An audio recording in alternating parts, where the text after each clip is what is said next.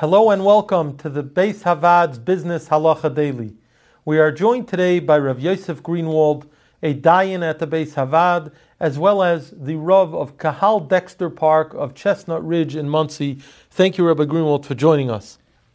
An individual works for an employer and acquires tremendous knowledge and skill and even some proprietary information. Maybe they created systems for the employer, and now this individual leaves and opens up his own business.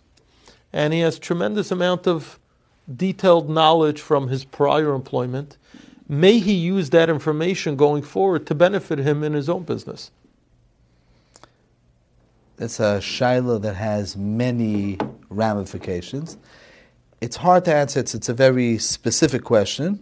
Let's try to give a little bit a second of background, and we'll try to apply that. Whether the basic question over here is whether something that was created, like you say, systems or a certain program, whether that's considered property of the person who paid to have that developed. Whether intellectual property can be considered in Choshen Mishpat Gezel Mamish is a subject that took up a lot of space by Gdei Achronim 150 years ago. Beis Yitzchak, the Sholem Eshev, discussed this extensively. They felt that intellectual property is no worse than mortar and bricks type of ownership. The Chassam Sofer seemingly didn't accept this agreement, but he posited that destroying somebody's livelihood is an Isser itself, which is described in the Choshen Mishpat as Yorid L'chayiv Shel Chaverei. It might not have the same severity as Gezel, but in certain ways you're really destroying somebody. That's even bedoime to Ritzicha to a certain extent. That might be even worse.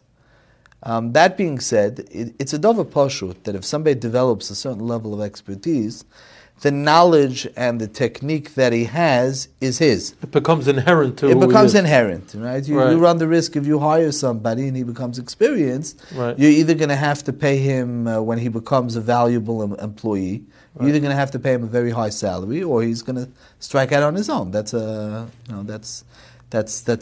basic. That's the way of the world. That being said, a program that's developed is already a something. That's not an equality of the somebody. That's the something. That something can certainly be considered intellectual property. Where the cutoff point between the person and between the program, we'll use it if we want to say it yeshivish, between the gavra and the chefza, where that cutoff point is, that's very industry specific. If you enjoyed this video and would like to receive additional ones or to sponsor future videos, please click the link below or visit beishavad.org.